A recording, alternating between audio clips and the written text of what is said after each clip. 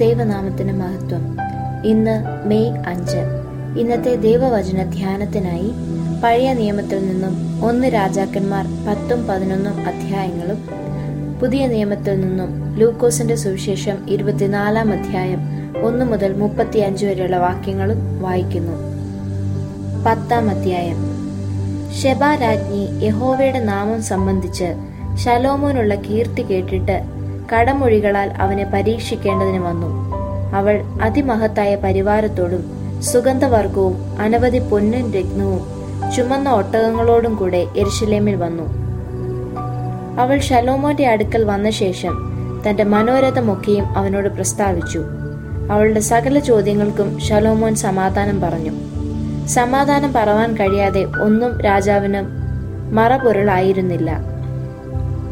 ശെബ രാജ്ഞി ശലോമോന്റെ സകല ജ്ഞാനവും അവൻ പണിത അരമനയും അവന്റെ മേശയിലെ ഭക്ഷണവും അവന്റെ ഭൃത്യന്മാരുടെ ഇരിപ്പും അവന്റെ ശുശ്രൂഷകന്മാരുടെ നിലയും അവരുടെ ഉടുപ്പും അവന്റെ പാനപാത്ര വാഹകന്മാരെയും യഹോവയുടെ ആലയത്തിലേക്കുള്ള അവന്റെ എഴുന്നള്ളത്തും കണ്ടിട്ട് അമ്പരന്നുപോയി.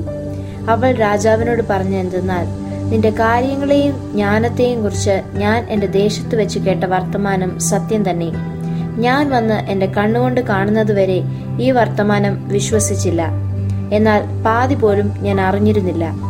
ഞാൻ കേട്ട കീർത്തിയേക്കാൾ നിന്റെ ജ്ഞാനവും ധനവും അധികമാകുന്നു. നിന്റെ ഭാര്യമാർ ഭാഗ്യവതികൾ. നിന്റെ മുമ്പിൽ എപ്പോഴും നിന്ന് നിന്റെ ജ്ഞാനം കേൾക്കുന്ന ഈ നിന്റെ ഭൃത്യന്മാരും ഭാഗ്യവാന്മാർ. നിന്റെ ഇസ്രയേലിന്റെ രാജാസനത്തിൽ ഇരുത്തുവാൻ നിന്നിൽ പ്രസാദിച്ച നിന്റെ ദൈവമായ യഹോവ വാഴ്ത്തപ്പെട്ടവൻ. യഹോവ ഇസ്രയേലിനെ എന്നേക്കും സ്നേഹിക്കൊണ്ട് നീതിയും ന്യായവും നടത്തേണ്ടതിന് നിന്നെ രാജാവാക്കിയിരിക്കുന്നു.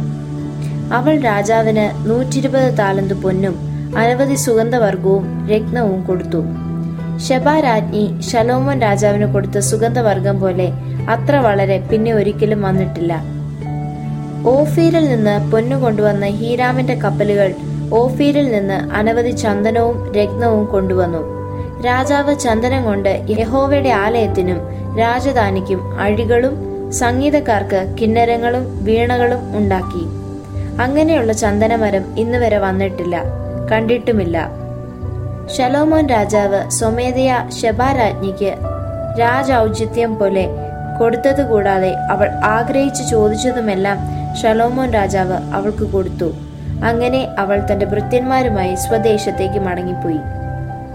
ശലോമോന് സഞ്ചാര വ്യാപാരികളാലും വർത്തകന്മാരുടെ കച്ചവടത്താലും സമ്മിശ്ര ജാതികളുടെ സകല രാജാക്കന്മാരാലും ദേശാധിപതിമാരാലും വന്നതുകൂടാതെ ആണ്ടുതോറും വന്ന പൊന്നിന്റെ തൂക്കം 666 താലന്തായിരുന്നു.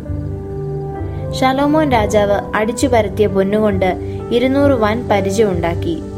ഓരോ പരിചയ്ക്ക് 600 ശേക്കൽ പൊന്നു ചെലവാക്കി. അടിച്ചു പരത്തിയ പൊന്നുകൊണ്ട് അവൻ 300 ചെറു പരിചയം ഉണ്ടാക്കി. ഓരോ ചെറു പരിചയ്ക്ക് 3 മാനെ പൊന്നു ചെലവായി. അവയെ രാജാവ് ലെബാനോൻ വനഗൃഹത്തിൽ വെച്ചു. രാജാവ് ദന്തം കൊണ്ട് ഒരു വലിയ സിംഹാസനം ഉണ്ടാക്കി തങ്കം കൊണ്ട് പൊതിഞ്ഞു. സിംഹാസനത്തിന് 6 പതനം ഉണ്ടായിരുന്നു. സിംഹാസനത്തിന്റെ തല പുറകോട്ട് വളഞ്ഞിരുന്നു. ഇരിപ്പിടത്തിന്റെ ഇരുഭാഗത്തും കൈത്താങ്ങലും കൈത്താങ്ങലിനരികെ നിൽക്കുന്ന 2 സിംഹവും ഉണ്ടായിരുന്നു. 6 പതനത്തിൽ ഇപ്പുറത്തും അപ്പുറത്തുമായി 12 സിംഹം നിന്നിരുന്നു. ഒരു രാജ്യത്തും ഇങ്ങനെ ഉണ്ടാക്കിയിരുന്നില്ല.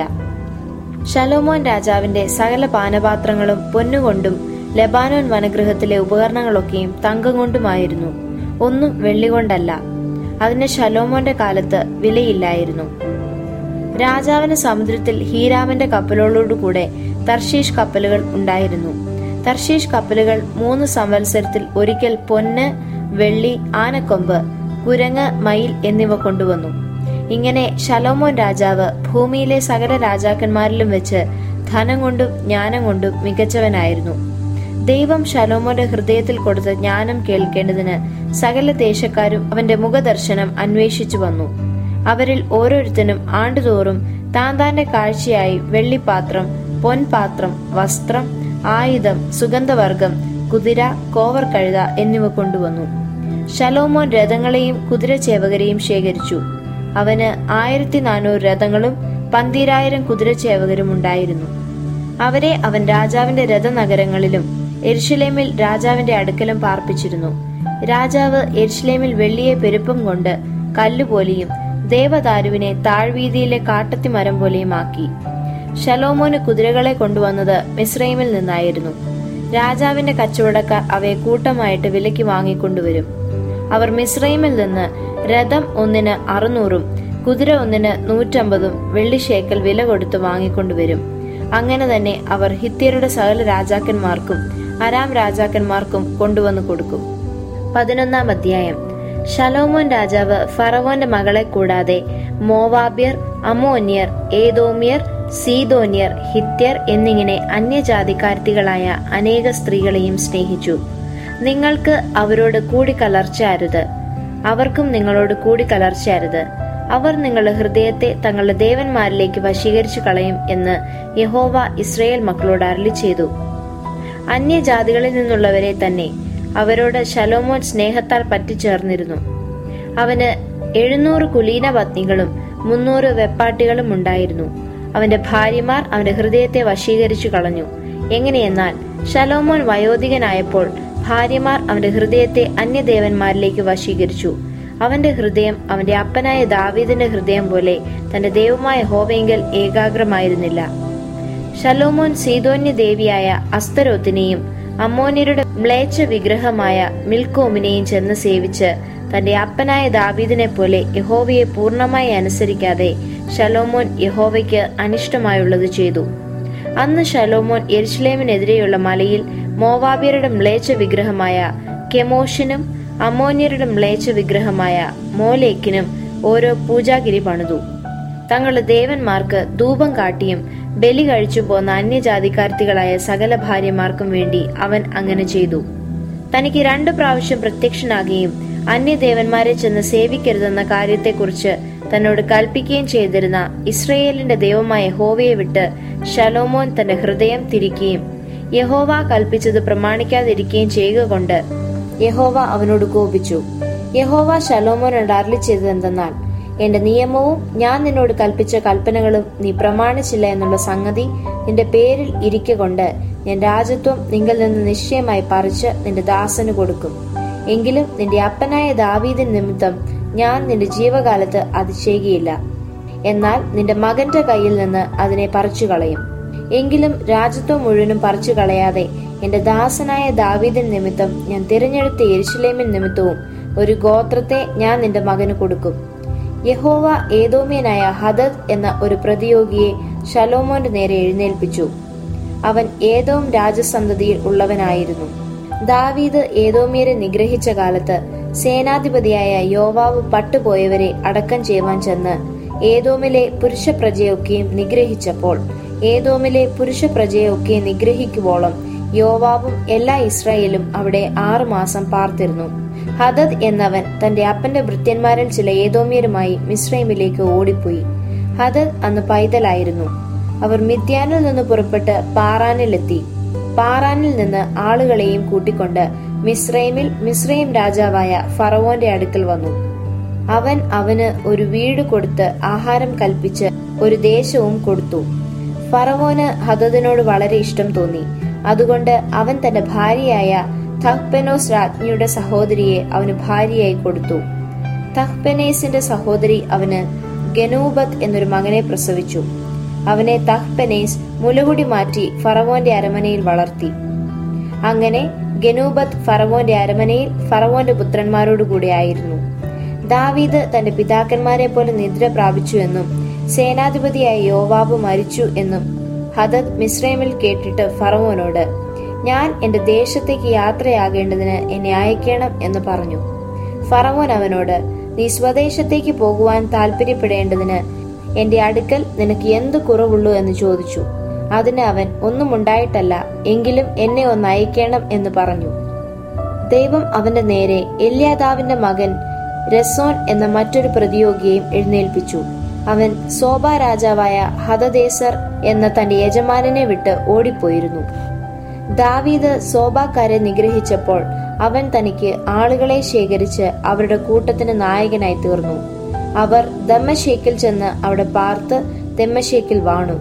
ഹദദ് ചെയ്ത ദോഷം കൂടാതെ ഇവനും ശലോമോന്റെ കാലത്തൊക്കെയും ഇസ്രായേലിന് പ്രതിയോഗി ആയിരുന്നു. അവൻ ഇസ്രയേലിനെ വെറുത്ത് അരാമിൽ രാജാവായിരുന്നു. സെരേദയിൽ നിന്നുള്ള എഫ്രേമ്യനായ നെബാത്തിന്റെ മകൻ യൊരോബെയാം എന്ന ശലോമോന്റെ ദാസനും രാജാവിനോട് മത്സരിച്ചു. അവന്റെ അമ്മ സെരൂയ എന്നു പേരുള്ള ഒരു വിധവയായിരുന്നു. അവൻ രാജാവിനോട് മത്സരിപ്പാനുള്ള കാരണം എന്തെന്നാൽ, ശലോമോൻ മില്ലോ പണിതു, തന്റെ അപ്പനായ ദാവീദിന്റെ നഗരത്തിന്റെ അറ്റകുറ്റം തീർത്തു. എന്നാൽ യൊരോബെയാം ബഹുപ്രാപ്തിയുള്ള പുരുഷനായിരുന്നു. ഈ യൗവനക്കാരൻ പരിശ്രമശീലൻ എന്ന് കണ്ടിട്ട് ശലോമോൻ യോസേഫ് ഗൃഹത്തിന്റെ കാര്യാദികളൊക്കെയും അവന്റെ വിചാരണയിൽ ഏൽപ്പിച്ചു. ആ കാലത്ത് ഒരിക്കൽ യൊരോബെയാം യെരൂശലേമിൽ നിന്ന് വരുമ്പോൾ ശീലോന്യനായ അഹിയ പ്രവാചകൻ വഴിയിൽ വെച്ച് അവനെ കണ്ടു. അവൻ ഒരു പുതിയ അങ്കി ധരിച്ചിരുന്നു. രണ്ടുപേരും വയലിൽ തനിച്ചായിരുന്നു. അഹിയാവ് താൻ ധരിച്ചിരുന്ന പുതിയ അങ്കി പിടിച്ച് 12 ഖണ്ഡമായി കീറി. യൊരോബെയാമിനോട് പറഞ്ഞതെന്തെന്നാൽ, 10 ഖണ്ഡം നീ എടുത്തുകൊള്ളുക. ഇസ്രായേലിന്റെ ദൈവമായ യഹോവ ഇപ്രകാരം അരുളിച്ചെയ്യുന്നു, ഇതാ ഞാൻ രാജത്വം ശലോമോന്റെ കയ്യിൽ നിന്ന് പറിച്ചു കീറി 10 ഗോത്രം നിനക്ക് തരുന്നു. എന്നാൽ എന്റെ ദാസനായ ദാവീദിൻ നിമിത്തവും ഞാൻ എല്ലാ ഇസ്രായേൽ ഗോത്രങ്ങളിൽ നിന്നും തിരഞ്ഞെടുത്ത യെരൂശലേം നഗരം നിമിത്തവും ഒരു ഗോത്രം അവന് ഇരിക്കും. അവർ എന്നെ ഉപേക്ഷിച്ചു. സീദോന്യ ദേവിയായ അസ്തരോത്തിനെയും മോവാബ്യ ദേവനായ ഖെമോഷിനെയും അമോന്യ ദേവനായ മിൽക്കോമിനെയും നമസ്കരിക്കുകയും അവന്റെ അപ്പനായ ദാവീദ് എന്ന പോലെ എനിക്ക് പ്രസാദമായുള്ളത് ചെയ്യുവാനും എന്റെ ചട്ടങ്ങളും വിധികളും പ്രമാണിപ്പാനും അവർ എന്റെ വഴികളിൽ നടക്കാതെ ഇരിക്കുകയും ചെയ്തതുകൊണ്ട് തന്നെ. എന്നാൽ രാജ്യത്വം മുഴുവനും ഞാൻ അവന്റെ കയ്യിൽ നിന്ന് എടുക്കുകയില്ല. ഞാൻ തിരഞ്ഞെടുത്തവനും എന്റെ കൽപ്പനകളെയും ചട്ടങ്ങളെയും പ്രമാണിച്ചവനുമായ എന്റെ ദാസൻ ദാവീദ് നിമിത്തം ഞാൻ അവനെ അവന്റെ ജീവകാലത്തൊക്കെയും പ്രഭുവായി വെച്ചേക്കും. എങ്കിലും അവന്റെ മകന്റെ കയ്യിൽ നിന്ന് ഞാൻ രാജ്യത്വം എടുത്ത് നിനക്ക് തരും, 10 ഗോത്രങ്ങളെ തന്നെ. എന്റെ നാമം സ്ഥാപിക്കേണ്ടതിന് ഞാൻ തിരഞ്ഞെടുത്ത യെരൂശലേം നഗരത്തിൽ എന്റെ മുമ്പാകെ എന്റെ ദാസനായ ദാവീദിന് എന്നേക്കും ഒരു ദീപം ഉണ്ടായിരിക്കത്തക്കവണ്ണം ഞാൻ അവന്റെ മകന് ഒരു ഗോത്രത്തെ കൊടുക്കും. നീയോ നിന്റെ ഇഷ്ടം പോലൊക്കെയുമാണ് ഇസ്രായേലിന് രാജാവായിരിക്കേണ്ടതിന് ഞാൻ നിന്നെ എടുത്തിരിക്കുന്നു.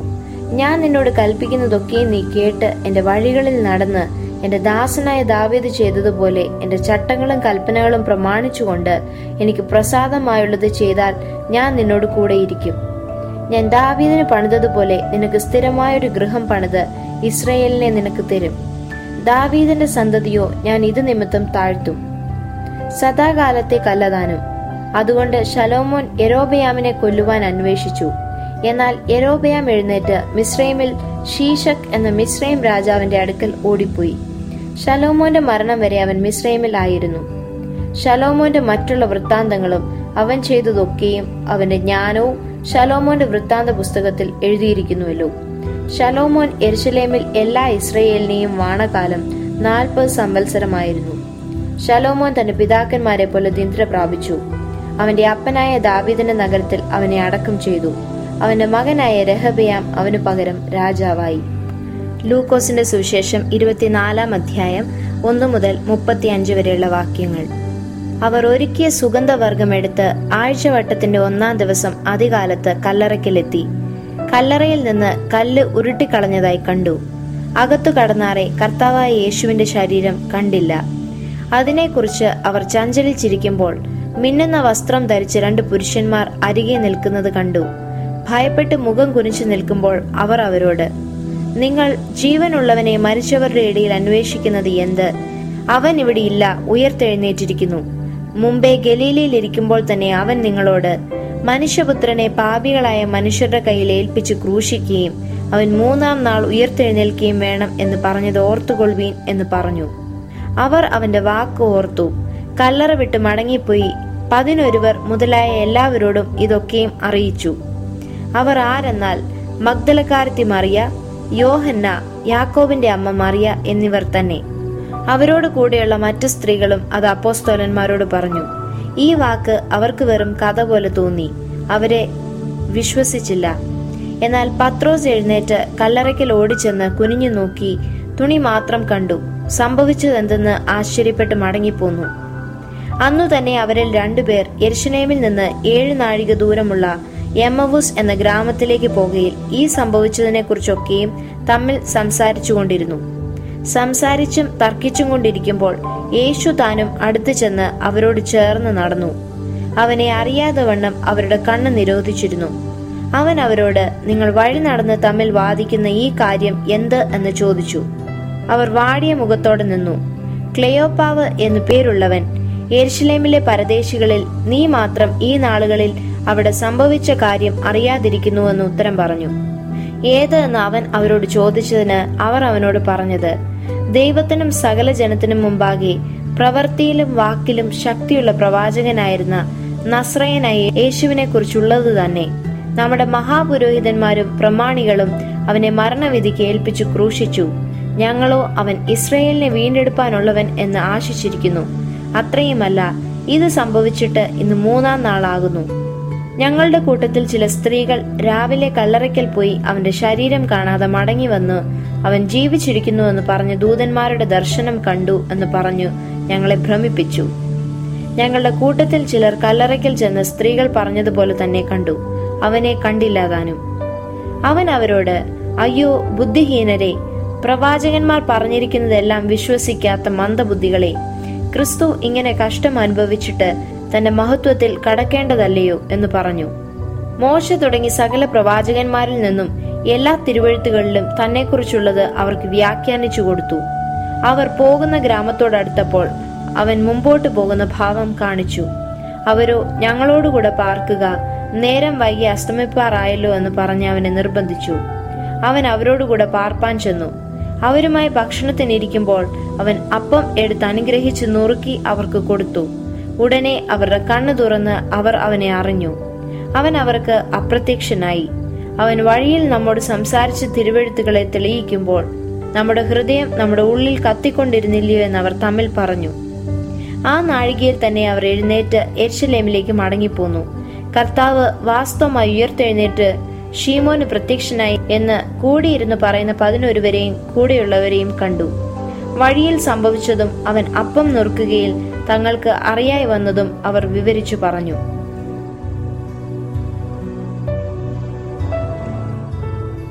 പ്രിയമുള്ളവരെ, ശലോമോന്റെ ഭരണകാലം ഇസ്രായേൽ ചരിത്രത്തിലെ സുവർണ കാലമായിരുന്നു.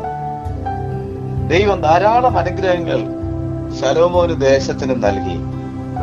ശലോമോന്റെ പ്രതിയോഗികളെ എല്ലാം നീക്കി രാജ്യത്തിന് ദൈവം സ്വസ്ഥത നൽകി. ഇസ്രായേലിന്റെ മഹത്വം കാണാൻ അന്യനാട്ടിൽ നിന്നും ആളുകൾ യെരുശലേമില് എത്തി. 10-ാം അധ്യായം 4-5 വാക്യങ്ങളിൽ നാം ഇപ്രകാരം വായിക്കുന്നു: ശേബ രാജ്ഞി ശലോമോന്റെ സകല ജ്ഞാനവും അവൻ പണിത അരമനയും അവന്റെ മേശയിലെ ഭക്ഷണവും അവന്റെ ഭൃത്യന്മാരുടെ ഇരിപ്പും അവന്റെ ശുശ്രൂഷകന്മാരുടെ നിലയും അവരുടെ ഉടുപ്പും അവന്റെ പാനപാത്ര വാഹകന്മാരെയും യഹോവയുടെ ആലയത്തിലേക്കുള്ള അവന്റെ എഴുന്നള്ളത്തും കണ്ട് അമ്പരന്നു പോയി. 23-24 വാക്യങ്ങൾ. ഇങ്ങനെ ശലോമോൻ രാജാവ് ഭൂമിയിലെ സകല രാജാക്കന്മാരിലും വെച്ച് ധനം കൊണ്ടും ജ്ഞാനം കൊണ്ടും മികച്ചവനായിരുന്നു. ദൈവ ശലോമോന്റെ ഹൃദയത്തിൽ കൊടുത്ത ജ്ഞാനം കേൾക്കേണ്ടതിന് സകല ദേശക്കാരും അവന്റെ മുഖ ദർശനം അന്വേഷിച്ചു വന്നു. എന്നാൽ 11-ാം അധ്യായത്തിൽ ശലോമോന്റെ ജീവിതം അവസാനിക്കുമ്പോൾ ദർശനം നഷ്ടപ്പെട്ടവനായി അവന്റെ ചരിത്രം ദുഃഖ പര്യവസായിയായതാണ് നാം കാണുന്നത്. ദൈവദർശനം പ്രാപിച്ച് ഭരണം തുടങ്ങിയ ശലോമോൻ ക്രമേണ ദൈവത്തിൽ നിന്നും ദൈവദർശനത്തിൽ നിന്നും അകന്നുപോയി. കാരണം അവന്റെ ഹൃദയം ദൈവസന്നിധിയിൽ യഹോവയിങ്കൽ ഏകാഗ്രമായിരുന്നില്ല. അന്യരാജ്യങ്ങളുമായുള്ള തന്റെ കൂട്ടുകെട്ടുകൾ അവന് രാഷ്ട്രീയമായി പൊളിറ്റിക്കലി ഗുണം ചെയ്തെങ്കിലും അത് അവനെ സ്പിരിച്വലി തകർത്തു കളഞ്ഞു.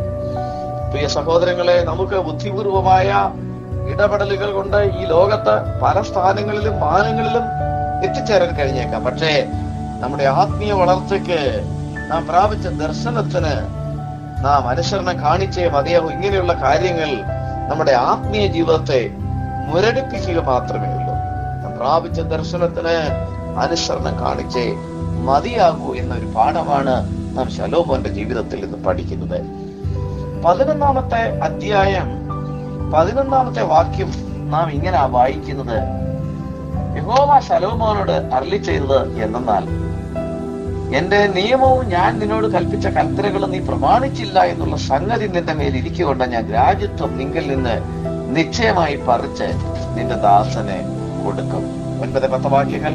തനിക്ക് 2 പ്രാവശ്യം പ്രത്യക്ഷനാകുകയും അന്യദേവന്മാരെ ചെന്ന് സേവിക്കരുതെന്ന കാര്യത്തെക്കുറിച്ച് തന്നോട് കൽപ്പിക്കുകയും ചെയ്തിരുന്ന ഇസ്രായേൽ ദൈവമായ യഹോവയെ വിട്ട് ശലോമോൻ തന്റെ ഹൃദയം തിരിക്കുകയും യഹോവ കൽപ്പിച്ചത് പ്രമാണിക്കാതിരിക്കുകയും ചെയ്തുകൊണ്ട് യഹോവ അവനോട് കോപിച്ചു, അവന്റെ രാജ്യത്വം എടുത്തു കളയുമെന്ന് പറയുന്നു. ദൈവത്തിന് ശലോമോനെ കുറിച്ചുണ്ടായിരുന്ന പ്രതീക്ഷ വലുതായിരുന്നു. പക്ഷെ അവന്റെ അവസാനം പരാജയമായി. വിശ്വാസ വീരന്മാരുടെ പട്ടികയിൽ എന്തുകൊണ്ടും വരേണ്ടിവനാ ശലോമോൻ. പക്ഷേ തന്റെ ബന്ധങ്ങൾ അവനെ പിന്മാറ്റക്കാരനാക്കി മാറ്റി. നാം വളരെ കരുതലുള്ളവരായിരിക്കേണ്ട ഒരു വിഷയമാണ് നമ്മുടെ ബന്ധങ്ങൾ എന്നുള്ളത്. ലൂക്കോസിന്റെ സുവിശേഷത്തിൽ നാം വായിച്ചത് യേശുവിന്റെ ശിഷ്യഗണത്തോടൊപ്പം ഉണ്ടായിരുന്നവരിൽ 2 പേരെ അവരുടെ ദർശനം നഷ്ടപ്പെടുത്തി യെരുശലേമിൽ നിന്ന് എമ്മൂസിലേക്ക് പോകുന്നു. പ്രതീക്ഷകൾ അസ്തമിച്ചവരായി, കാഴ്ച മങ്ങിയവരായി പരാജയത്തിന്റെ ഒരു യാത്രയാ അവർ നയിക്കുന്നത്. എന്നാൽ ഉയർത്തെഴുന്നേറ്റ കർത്താവ് അവരോടൊപ്പം ചേർന്ന് നടക്കുന്നു. ഇവിടെ നാം വായിക്കുന്നു, അവനെ അറിയാതെ വണ്ണം അവരുടെ കണ്ണ് നിരോധിച്ചിരുന്നു. പക്ഷെ കർത്താവുമായുള്ള പന്തിഭോജനം അവരെ പഴയ ദർശനത്തിലേക്ക് മടക്കിക്കൊണ്ടുവന്നു. ആ നാഴികയിൽ തന്നെ അവർ എഴുന്നേറ്റ് യെരുശലേമിലേക്ക് മടങ്ങിപ്പോന്നു. ദർശനം നഷ്ടപ്പെട്ടവരായി നാം തീർന്നിട്ടുണ്ടോ? നല്ല ദർശനത്തോടുകൂടി ജീവിതം തുടങ്ങിയവരാ നമ്മള്. നല്ല ദർശനത്തോടുകൂടി കുടുംബജീവിതം തുടങ്ങിയവർ, സഭാപ്രവർത്തനങ്ങൾ തുടങ്ങിയവർ, ശുശ്രൂഷകൾ തുടങ്ങിയവർ, നല്ല ദർശനത്തോടുകൂടി തുടങ്ങിയ എത്രയോ പ്രസ്ഥാനങ്ങൾ ദർശനത്തിൽ നിന്ന് മാറി, അനേകര ദർശനത്തിൽ നിന്ന് മാറി സഞ്ചരിക്കുന്ന ഈ കാലത്ത് പൗലോസിനെ പോലെ അഗ്രിപ്പ രാജാവേ, ഞാൻ സ്വർഗീയ ദർശനത്തിന് അനുസരണക്കേട് കാണിച്ചിട്ടില്ല എന്ന് പറയുവാൻ നമുക്കിടയാകട്ടെ. ജ്ഞാനിയായ ശലോമോനെ സഭാപ്രസംഗിയിൽ ഇപ്രകാരം പറയുന്നു: ഒരു വ്യക്തിയുടെ ആരംഭത്തെക്കാൾ അവന്റെ അവസാനം, ഏതൊരു വസ്തുതയുടെയും ആരംഭത്തെക്കാൾ അവസാനം നല്ലത്. നമ്മുടെ ജീവിതത്തില് അത് ഒരു മുന്നറിയിപ്പായിരിക്കട്ടെ. ഒരു കാര്യത്തിന്റെ ആരംഭത്തെക്കാൾ അതിന്റെ അവസാനം നല്ലത്. നമ്മുടെ ജീവിതം എങ്ങനെ തുടങ്ങുന്നു എന്നുള്ളതല്ല, നമ്മുടെ ജീവിതത്തിന്റെ അന്ത്യം എങ്ങനെ എന്നുള്ളതാണ് വളരെ പ്രധാനം. ഈ ദിവസങ്ങളിൽ താഴ്മയോട് വിനയത്തോടെ ദർശനം നഷ്ടപ്പെടാത്തവരായി മുന്നേറാനുള്ള കൃപയ്ക്ക് വേണ്ടി നമുക്ക് ദൈവത്തോട് യാചിക്കാം. ഈ വചനങ്ങളാൽ കർത്താവ് നമ്മെ സഹായിക്കും.